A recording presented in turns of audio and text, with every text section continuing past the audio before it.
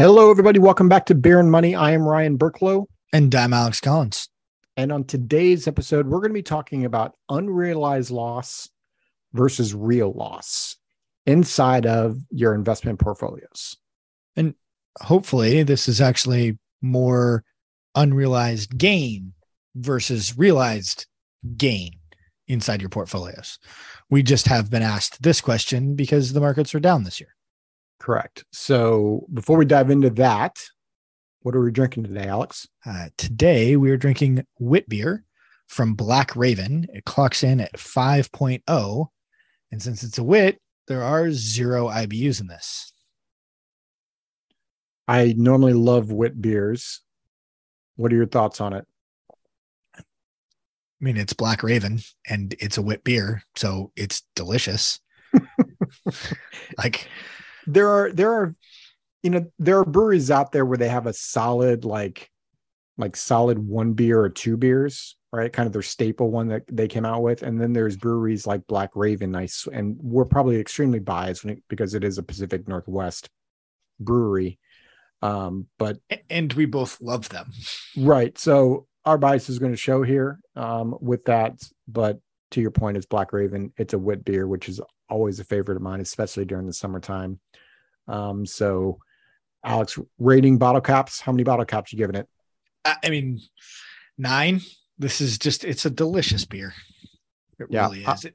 It finishes cleanly. It's not the best wit I've ever had, but it's close to it. This might become a beer that I have on a very, very regular basis. Yeah. So I agree. I'm going to give it a 9 as well. So, Alex and I will differ in many beers, but when it comes to the wit, this is one of our favorites. So definitely check them out. Black Raven. They're out of Redmond, Washington. I think they've actually got a spot now in Woodinville as well, but definitely check them out. Yeah. They've got a tasting room in Redmond, not too far from Arena Sports. And then also one in Woodinville up by the wine district. And if you're not in the Pacific Northwest, I would highly encourage you to order some of their beers because it's worth it. And you get to try Pacific Northwest beer, which is always a good thing. So sure. Jumping into today's episode here. So, we've had recently a couple clients kind of reach out to us and they're newer clients. And so as we're working with them, they have essentially an investment account that's not inside of a retirement account. I know that's kind of crazy to think about because right. Not a lot of people have that. We then tend to deal with a lot of people in tech. So they do tend to have that style of an account. And with that investment portfolio, especially when the market's down right now, really like the example we had with our client was, the client's portfolio started at say $100,000 and is down to 60. So it's $40,000 of loss, at least in this client's mind. And he's looking at the statement or the online dashboard, and it says unrealized loss of 23,000. And he's showing us this, and he's like, "What is that? It's down 40. Why is the unrealized loss only 23?" And so we had to explain what was going on in the account and what that actually means, Alex. Yeah, when he'd had it for multiple years, and so like one of the things that becomes a little bit complicated and convoluted at times, especially with different companies using different structures for their statements and things of this nature, is understanding the timing of what the difference is between unrealized and realized.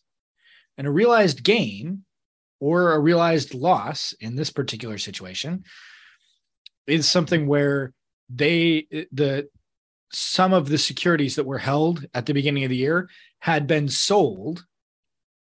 And so instead of it showing up as a potential loss, an unrealized loss, it had already been realized and was going to show up on the client's 1099 already, regardless of anything else that we did in the way of changes.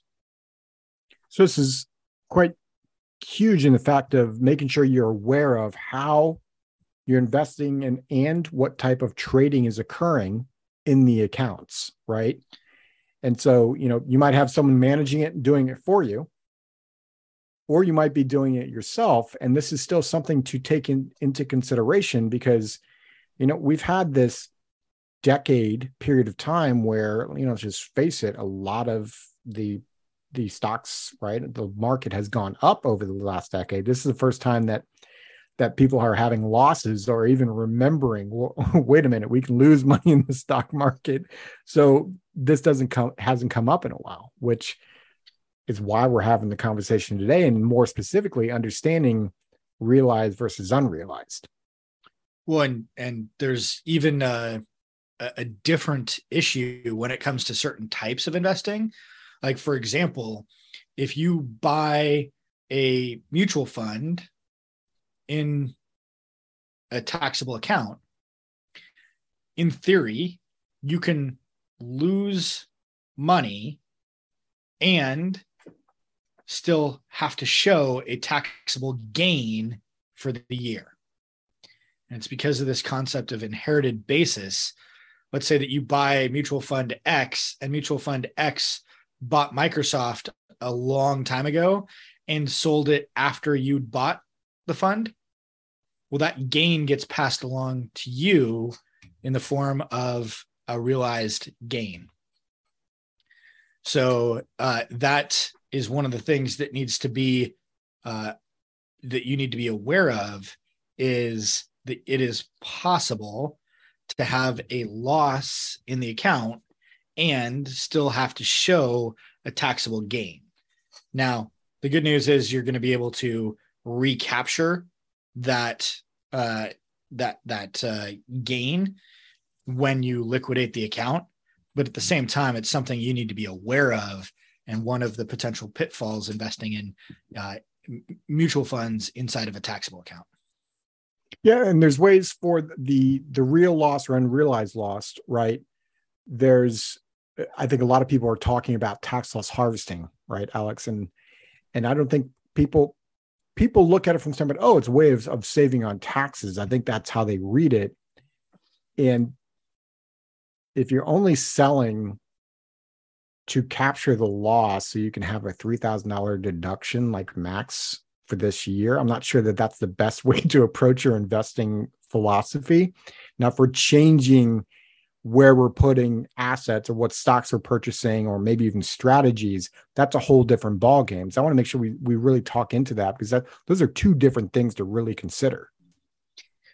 Yeah, I mean, tax loss harvesting is a real thing. It can add value. There's certainly benefits, especially depending upon what the rest of your picture looks like. If you already have gains, short-term and long-term, then tax loss harvesting can help offset or defer, reduce, eliminate those gains.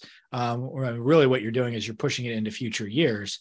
But that's definitely something that can be something for especially people with massively variable incomes, where you can choose what year in which you actually realize and show the income, which can have a profound effect. It comes down to strategy rather than just like this one-off, emotional decision like, oh, well, I guess I'll get this credit, even though I'm right. It's make sure you talk to your CPA, make sure you're talking to your financial advisor or financial professional, make sure they're coordinating how and what's the best strategy when you're looking at tax loss harvesting, strategic type of implications inside of your portfolio.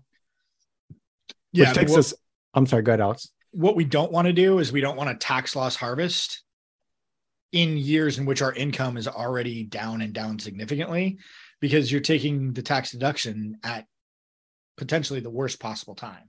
Yep. So that takes us to the question of the day, Alex. Our question today is, how much do you have in the way of unrealized gains or unrealized losses inside your portfolio? So head over to beerandmoney.net, and there's a spot for you to either answer that question of the day, or maybe that's just a question like sometimes we haven't even looked at that aspect in our investments. And that's really the whole point of asking that question. So take a look at your portfolio, see how it's operating. Do you understand what's going on? And if it sparks questions and you want to know more, ask questions. And you can ask us if you'd like. So again, beerandmoney.net. As always, we hope this episode was valuable. The whole point of us starting this podcast is to help you think differently about your money, help educate you about different strategies and different directions of where to be putting your money so that you can live the life that you want. As always, Mr. Collins. Cheers. This podcast is for informational purposes only and is not to be construed as tax, legal, or investment advice. Although the information has been gathered from sources believed to be reliable, please note that individual situations can vary. Therefore, the information should be relied upon only when coordinated with individual professional advice. Guest speakers and their firms are not affiliated with or endorsed by Park Avenue Securities Guardian or Quantified Financial Partners, and opinions stated are their own. Guardian, its subsidiaries, agents, and employees do not provide tax, legal, or accounting advice. Consult your tax, legal, or accounting professional regarding your individual situation. All investments and investment strategies contain risk and may lose value. This material is intended for general public use. By providing this content, Park Avenue Securities LLC is not undertaking to provide investment advice or a recommendation for any specific individual or situation, or to otherwise act in a fiduciary capacity.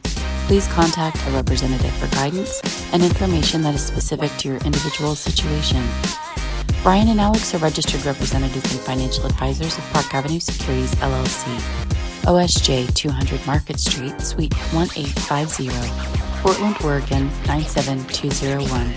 Phone number 503-221-1226. Securities products and advisory services offered through Park Avenue Securities member FINRA SIPC. Financial representatives of the Guardian Life Insurance Company of America, Guardian, New York, New York.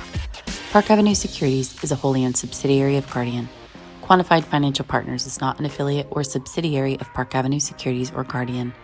Ryan Burklow, AR Insurance License number 153-19412. CA Insurance License number 0K24924. Alexander Collins, AR Insurance License number 7264699. CA Insurance License number 0H24806. Pinpoint number 2022-143652. Expiration September 2024.